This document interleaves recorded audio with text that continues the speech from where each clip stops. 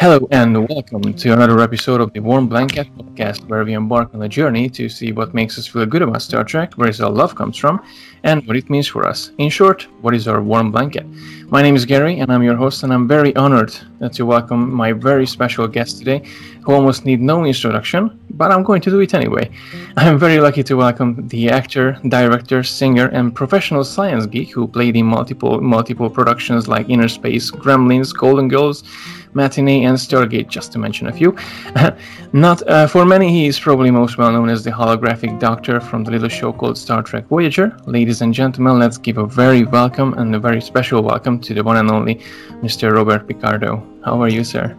Very well, Gary. Thank you. Pleasure to talk to you. And it's nice to know that you're in Scotland, which is a country that I have spent quite a bit of time in the last 3 years and enjoyed myself tremendously.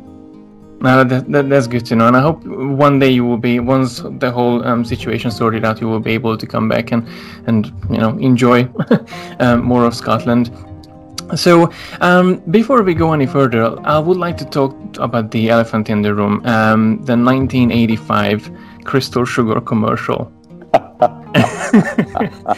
How much did you have to practice your Italian in that one? Well, I am. Although I do not speak very much Italian, I am of 100% Italian ancestry. All four of my grandparents emigrated from Italy around the end of the first decade and middle of the second decade of the 20th century. I have many, many relatives in Italy, and I've always had a good ear for the Italian accent because my father, when he was alive, was a businessman, and he had a furniture business in a very Italian-American neighborhood, and many of the people who shopped there were also immigrants. So I grew up hearing an Italian-inflected English, and I do a pretty good Italian accent. Now, why I was cast in that commercial years ago, playing a want-to-be Italian gigolo, wearing a toupee and lying about the house. Crystal Sugar, I believe, is only available in certain states, so I never saw the commercial on the East Coast when I lived there. They played in 3 or 4 states, somewhere in the Midwest or Pacific Northwest. I don't remember exactly. And I did 4 commercials for them. They were incredible fun to do them. I shot them all in one day, and somehow one of the 4 ended up on the internet. And I really wish the other 3 would as well, because they were all pretty funny. No, they were awesome, and when I seen them, I was like, oh my days, like how did I actually never seen them? And it's fantastic. I should say, before we leave that subject, there's a character that I do joke videos, an Italian gigolo, sort of an aging Italian gigolo character named Alfonso, where I do basically the same accent that I still do to this day. You can find little bits of Alfonso on my Instagram feed, and you will be seeing more of him lately. I'm sorry, in the near future, you'll see more and more of him, because during this lockdown, I've had someone ship to me my Alfonso wig and smoking jacket and the rest of his wardrobe, and I will be doing little Alfonso updates on Instagram. So I invite your audience to check out at Robert_Picardo and see some more of me as this time a much older gigolo than the one in the Crystal Sugar commercial of 1985. That's really good to know. So, talking about acting, have you always wanted to be an actor? No, I wanted to be a doctor. My childhood ambition was to go into medicine. I thought perhaps pediatrics. I think it was because I liked my childhood pediatrician so much, and I was inspired by him.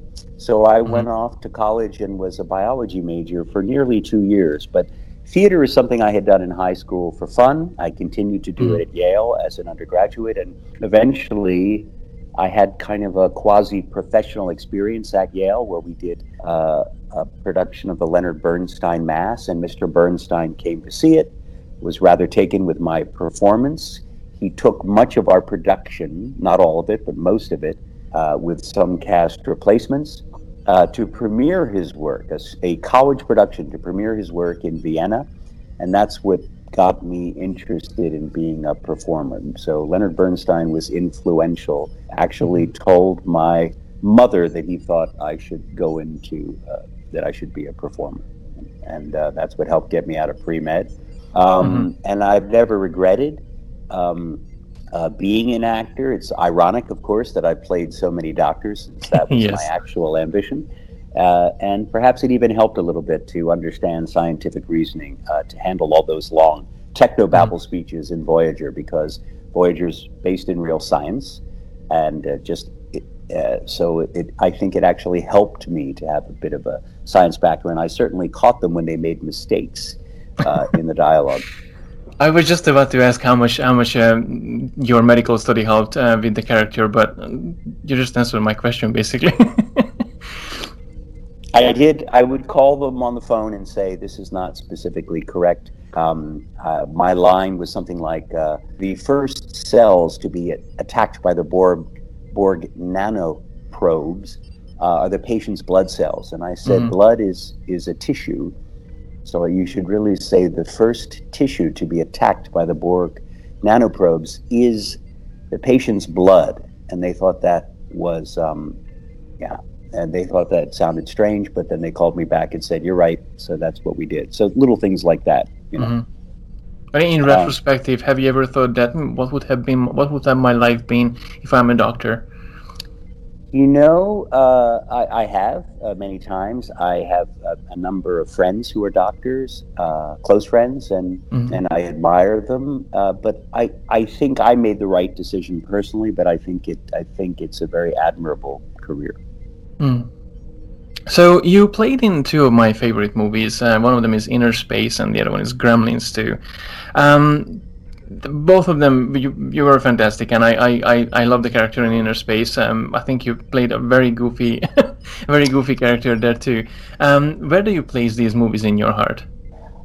Inner Space is both movies, of course, are part of my long professional relationship with Joe Dante, a director whom I adore. He's been a great friend and supporter of mine since we did The Howling together. He saw me in my second Broadway show in my early 20s. I did two leads on Broadway, one in a play called Gemini, and the second was a play called Tribute, and I played the son of the great actor Jack Lemmon. I had the second lead in the show. I believe Joe Dante was a particular Jack Lemmon fan. Joe is an amazing cinephile. He knows everything about movies. He came to see it, saw me as the young 24-year-old lead in that, and for some reason decided to audition me to play a werewolf in his movie The Howling, which I did. And even though that was quite a dramatic role, he got a sense of my sense of humor during outtakes and bloopers. And I made a lot of jokes especially when I had the werewolf transformation makeup on. So then he continued to offer me parts in other movies. Probably the best role is the cowboy in Inner Space. It was a very small part, undefined, didn't have a lot of lines, so much of it is improvised. Many of the lines I made up. Oh, really? And Spielberg produced the movie, and Joe wanted to use me, but Spielberg felt the character had to be scary, not just funny. And Joe didn't. Joe wanted to fool Spielberg into thinking I was going to be scary, so we did kind of a scary audition that turned funny, and I was approved by Spielberg. And in the audition, I actually improvised some singing as the character, and that was funny enough that I was told that I should sing in a scene in the movie. So that's why I'm humming "I'm an Old Cow Hand," because they thought that my improvised Middle Eastern accent saying the lyric "Yippee-I-O Chaye" was funny enough to be in the movie. So much of that part was made up. Some of the Cowboys' classic lines are ad-libs that I did, including when I say to Meg Ryan, "Women love me, but you know that." And when I say, as Martin Short's character impersonating the cowboy, the outlaw Josie Bales, all of that stuff was made up. So and Gremlins 2, by the way, has its 30th anniversary. This June 15th is the 30th anniversary of the release date of Gremlins 2, and they're having a big watch party on Sci-Fi Wire online. And I did an interview, a sort of a secret interview that you will see on June 15th for awesome. the anniversary of Gremlins 2. That too was a very fun character. Both movies I wear big hair pieces in, and I'll let your audience in on a surprise. The character that I just mentioned that I do online, Alfonso, the aging gigolo, is the very same wig that I wore in Gremlins 2 30 years ago. So the wig I just had it shipped out from New York to where I'm staying in California because Alfonso will ride again, and that means the Gremlins 2 wig will ride again this week. Oh, wow. No, that's awesome.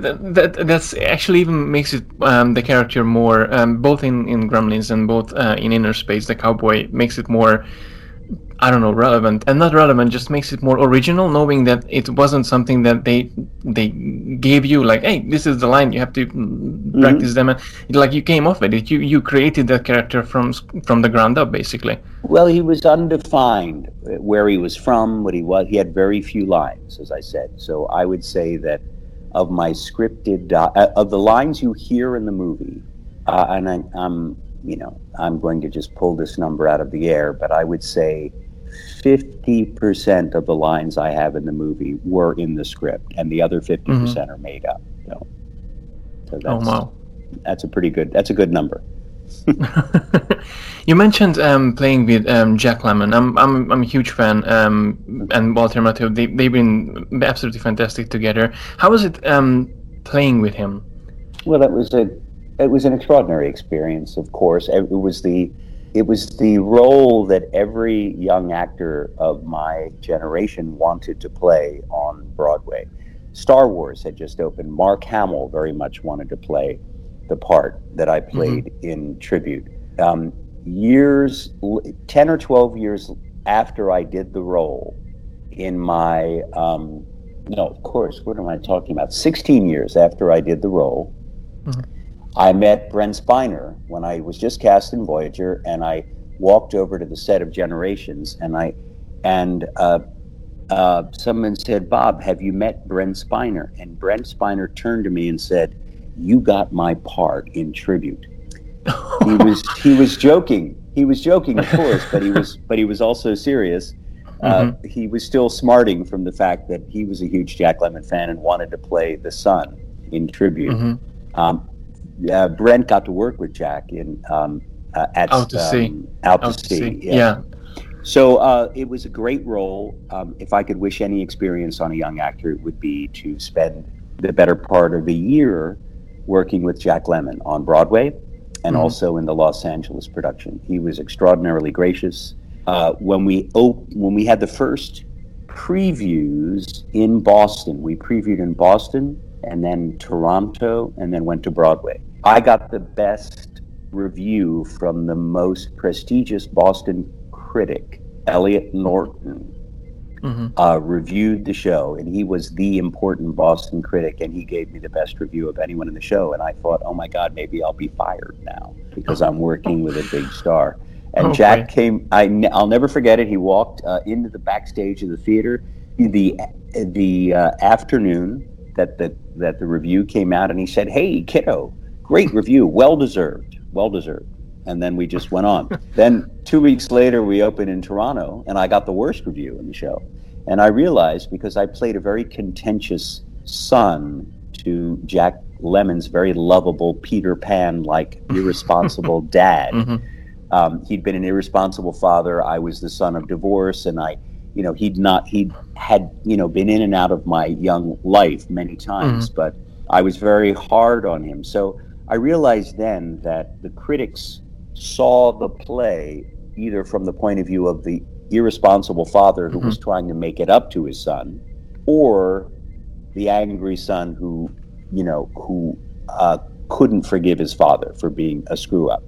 So depending on how you saw the play, whether you identified with the son or father. You either hated my character, or Mm-hmm. you might have loved Jack Lemmon's, charm, but he was an irresponsible guy. So you saw the play depending on your own relationship, I think, with Mm-hmm. your father, or your own son, depending on what stage of life you're at. So Yeah. either way, I realized I couldn't listen to any of the critics. Or if you listen to one critic, you got to listen to all of them.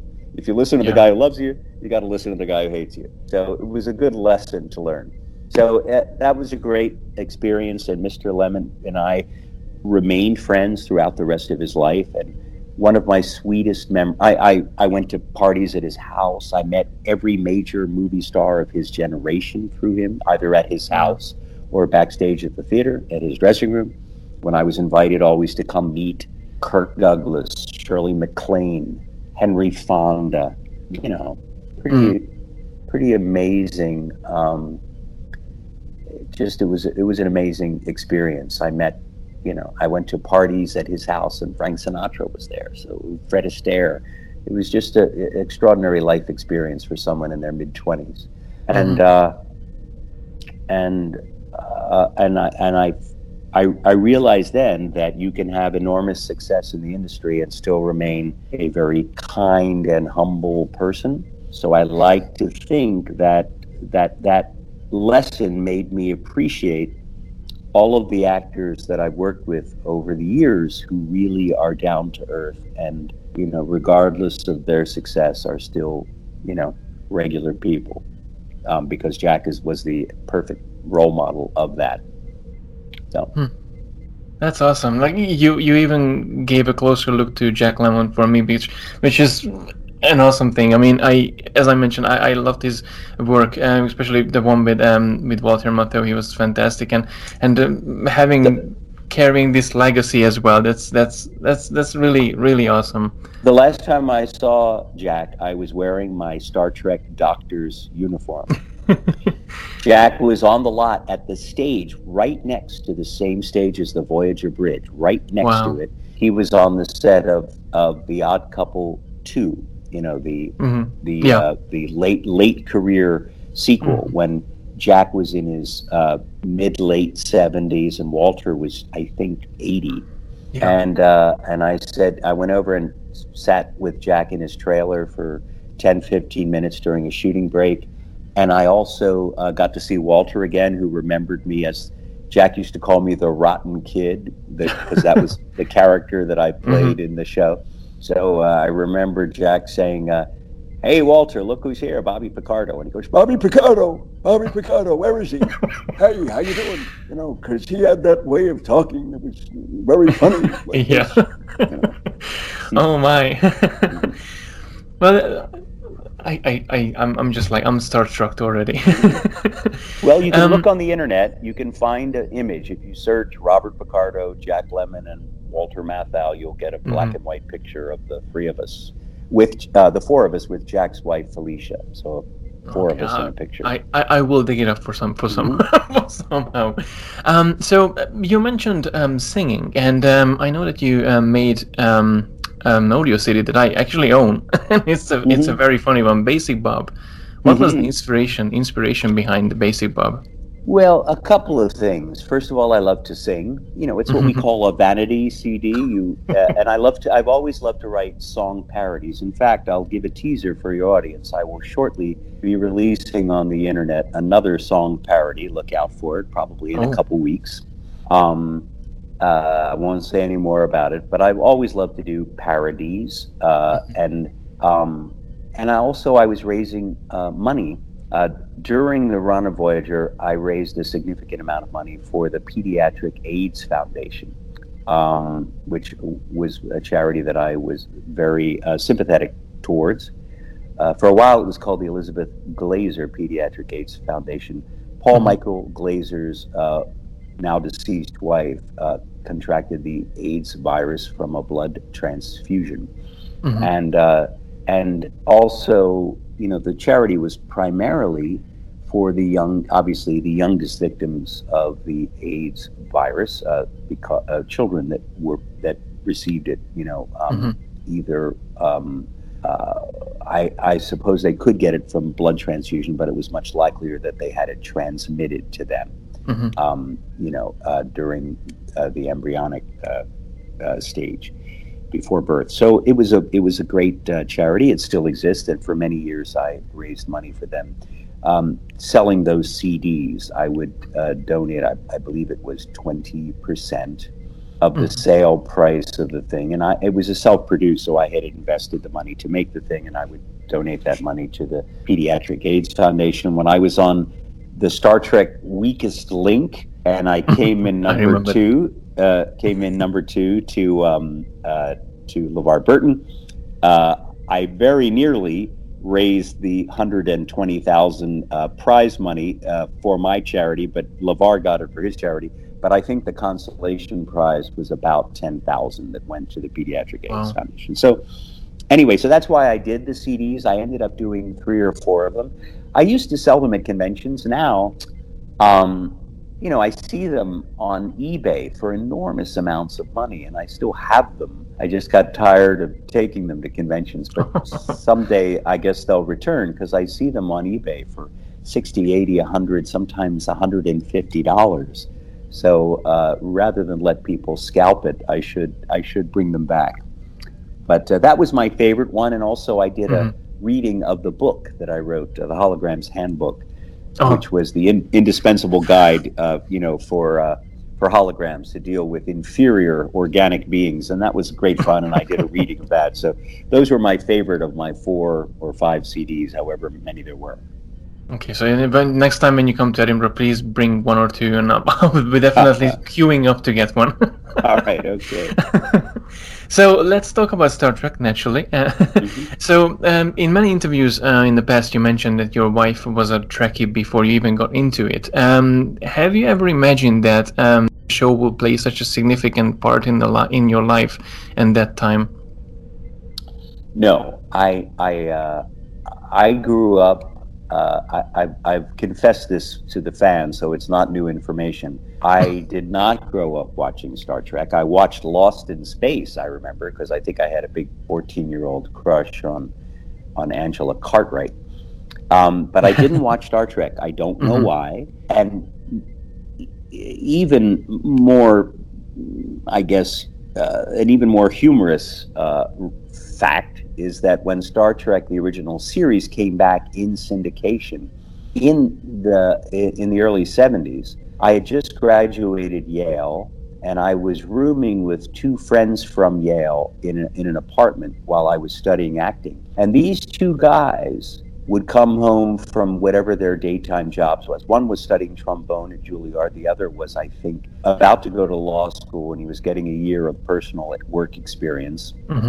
And they would sit down at 4 o'clock every afternoon and watch Star Trek reruns, and I would ridicule them mercilessly as I walked through the living room, and they were both glued to the screen. So I think it's safe to say that those 2 guys got the last laugh on me, because at that time I would never, I was studying acting in New York. Acting to me was working in the theater. I didn't even think ahead necessarily to working in television, but I would never have imagined being in a Star Trek or other science fiction series at that stage of my life. And at the time of the audition, I had not seen a full Star Trek episode. I'd seen some of the movies. I'd seen the great Star Trek IV, the whale movie. I'd seen Star Trek II, The Wrath of Khan. But I had not seen a complete episode of the original series or a complete episode of any of the Next Generation, or at the time Deep Space Nine had been on 2 years. So I was pretty ignorant of Star Trek, and in retrospect, I'm glad, because had I really wanted the job, it might have psyched me out to be a fan. Tim Russ, to my knowledge, Tim Russ is the only bona fide Star Trek fan in the Voyager cast. Tim loved the show, wanted the role, and went after it. And thank God he got it, because he's just terrific in the show.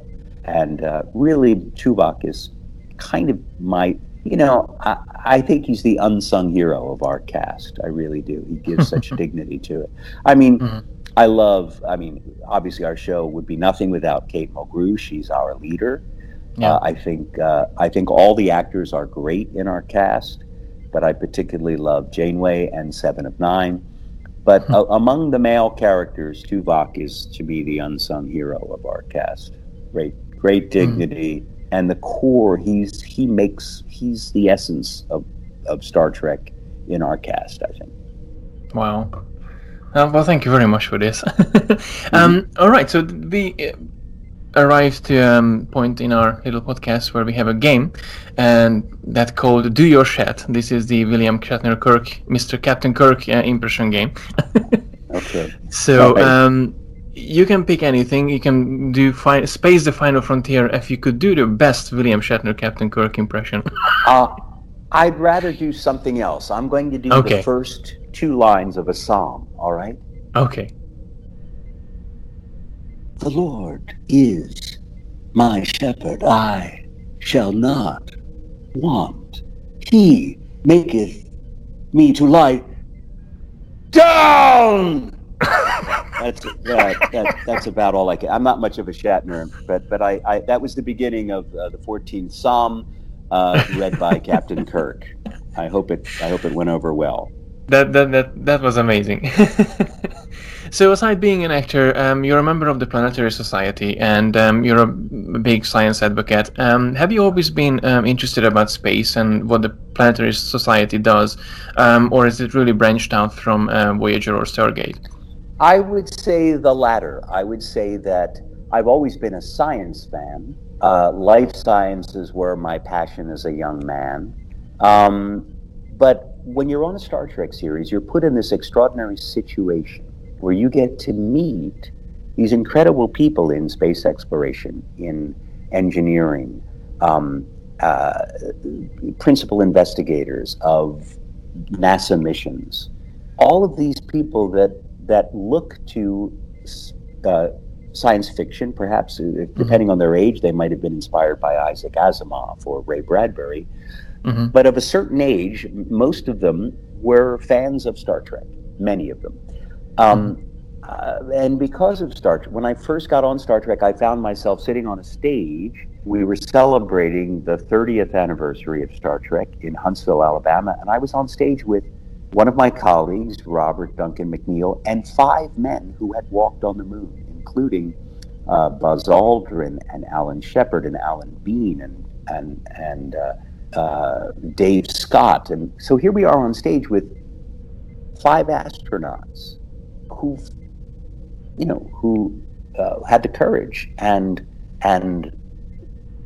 seized the moment and had stepped on the moon's surface in the obviously the end of the 60s and through the mid 70s. And I realized at that time I can either find this awkward that me, a mere actor, am hanging out with these legends in space science and exploration, or I can embrace this opportunity and talk to them, learn what I can from them, and take the particular access that Star Trek gives me to science fiction fans to help bring the message of real science and real space exploration to the sci-fi fan, to help them realize, if they're not already a fan of real exploration, to say to them, hey, if you're a science fiction fan, you're a science fan. And if you don't know that, have a look at this, have a look at this, have a look at this. And that became my early association with the Planetary Society when 2 of the surviving founders, Carl Sagan, sadly, we lost him way too young. He had passed away a few years before I became involved with this society that he co-founded with Louis Friedman and Bruce Murray. So Mr. Friedman and Mr. Murray, who were both colleagues from Jet Propulsion Laboratory, asked me to be on the advisory council, which I did. I helped, I got the first public service announcement that was ever shot on a Star Trek set for a Planetary Society educational challenge that they were partners on, called the Mars Millennium Project. I was very active with their Red Rover project, where high school and junior high school kids could build their own Mars rover. This was right after we had landed our very first rover, the Sojourner, on the Martian surface in 1997, I believe. And kids could do an exact analog for that, build their own rover out of Legos, send their rover to a competing high school, and then their rover would explore the unknown Martian surface that the other high school had made, like a big Martian sandbox. And meanwhile, the competing school would send their rover to your school, and they would explore your Martian surface, and they would send the data back via the internet. It was a perfect analog for what NASA was really doing at that moment in time. And so I like to think that I was helping a new generation of people to get interested in STEM, science, technology, and engineering and math. So that was, and then about 3-4 years ago, our present leader, Bill Nye, the Science Guy, who we'd been friends since we met at the 40th anniversary celebration of NASA in 1998 in Washington, D.C. So Bill and I had been friends for a long time, and he was now the CEO and asked me to be on the executive board. And I have served on that board for about 4 years now, and it's a great group of people. And it's really a great, for those of you who don't know, I should have started out with this. The Planetary Society is a space advocacy group that seeks to empower the regular citizen to have a voice in space exploration.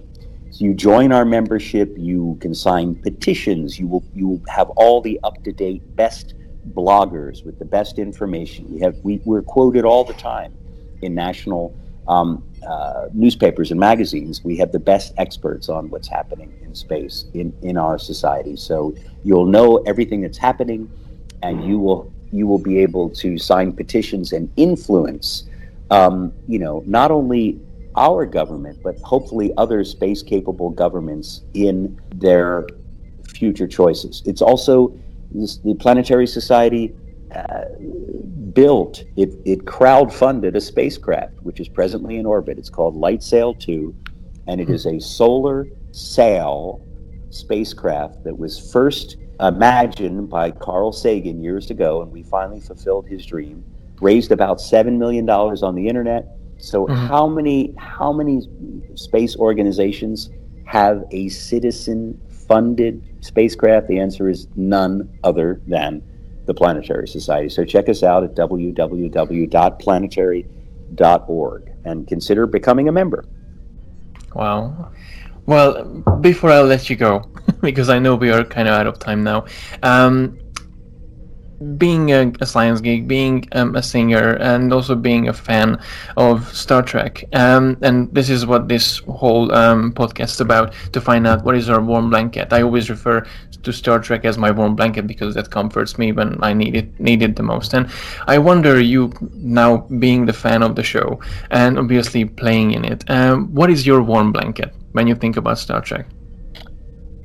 Well, obviously I see it from both the inside and the outside. I have learned, really from listening to fans and meeting fans all over the world, I've learned how important Star Trek is to them. As you sort of indicated by calling it a warm blanket, what a comfort it's been to them, especially during periods of particular challenge in their life. I can't tell you how many fans have said, "Thank you, Star Trek helped save my life during a time when I was either very depressed, or I was suffering from addiction, or I just lost a family member, or I had cancer for the first time." There are just so many examples of people who credit the show that they like watching, and the stories that it tells, and the characters that it portrays, has given them inspiration and comfort and hope at a dark time in their lives. And that is really, I think, the best reward you could get as an actor, to feel that in some small way you've made the life better for people who enjoyed watching your work. and you're part of something bigger than yourself. So that, I would say that from the inside, from being an actor, that is my warm blanket of Star Trek, is that it has such a devoted fan base, and that they care about the work, and they seem to care about me and my career and my life, just because I was part of something that is meaningful to them and continues to mean. And that Star Trek garners new fans all the time. I meet always at events people that were born after Voyager finished its run. Voyager finished its primetime run in the very beginning of 2001, and I'll meet fans that are 14, 16, 18 years old who have just binge watched the whole series, and to them it's all brand new, and they're very excited to meet me and my cast mates. So that's a great feeling, that the work lives on and that people constantly revisit it. And it's also nice to have a signature role as an actor. I've played many, many different characters. I've been on another science fiction franchise, as you said, Stargate. And I love that experience. I wish it went on longer. I love the transformation of my character from basically a villain, sort of a man in a suit, a man in a suit, who came in to evaluate other people's leadership and was always looking for the fall guy or the person who screwed up so that their head would roll. Yes. And then assumed the mantle of leadership himself after being the armchair quarterback that he was. And those producers, Brad Wright, Robert Cooper, and especially Joe Malazzi and Paul Muley, were very kind to me as a person. They loved what I brought to the character, and they were the easiest people to work for, because they were just so enthusiastic to have you aboard. So that was Stargate was a great experience, and my only regret is that I didn't get to play that character longer. But I've been very blessed to be part of two great science fiction franchises. And of course, The Doctor, because I did so much of it, is pretty much my signature role as an actor.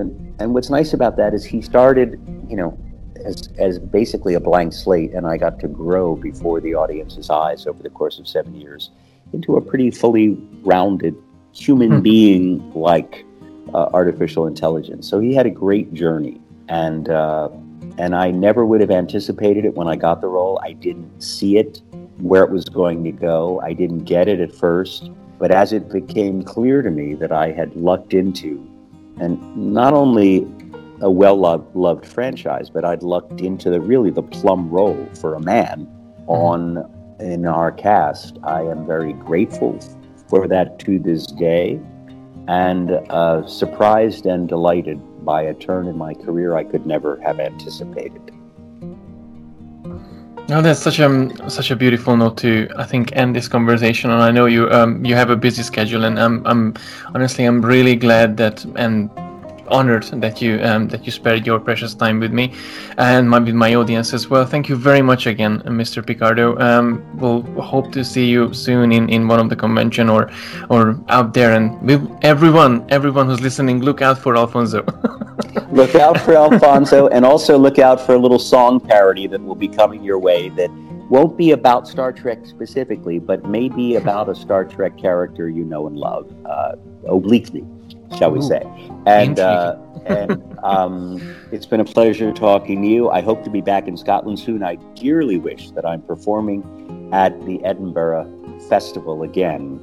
In the Fringe Festival. And yeah, I know this is obviously, of course, the first year where there will be no Fringe Festival since its inception. Yes. And all for good reason. But I pray for a time when we can all be together again, that we have a vaccine, and this is all a distant memory. And I pray for anyone who's lost a loved one, a family member, a friend, or even a friend of a friend to this terrible virus. My condolences to you, and I just hope that this very stressful and difficult time will be behind us individually and all of our countries very soon. Absolutely. Absolutely. Well, again, thank you very much for being in the show, sir. And for my audience, thank you very much for listening to another Warm Blanket, the podcast where we are in a quest to find out what is our warm blanket about. Live long and prosper. And that was it for this episode. I really hope that you enjoyed it, and rest assured, new episodes will be coming out every week where we sit down with a Trekkie to find out what makes us feel good about Star Trek and to discover what is our warm blanket made of. If you really enjoyed listening to this podcast, please leave a review on your favorite podcasting app. It would really mean a lot to me. To find out more about this audio adventure, please visit truckerprice.com/podcast, where you can also listen to the previous episodes. Thank you again for listening to yet another episode of the Warm Blanket Podcast, and I'll see you in the next episode. Live long and prosper.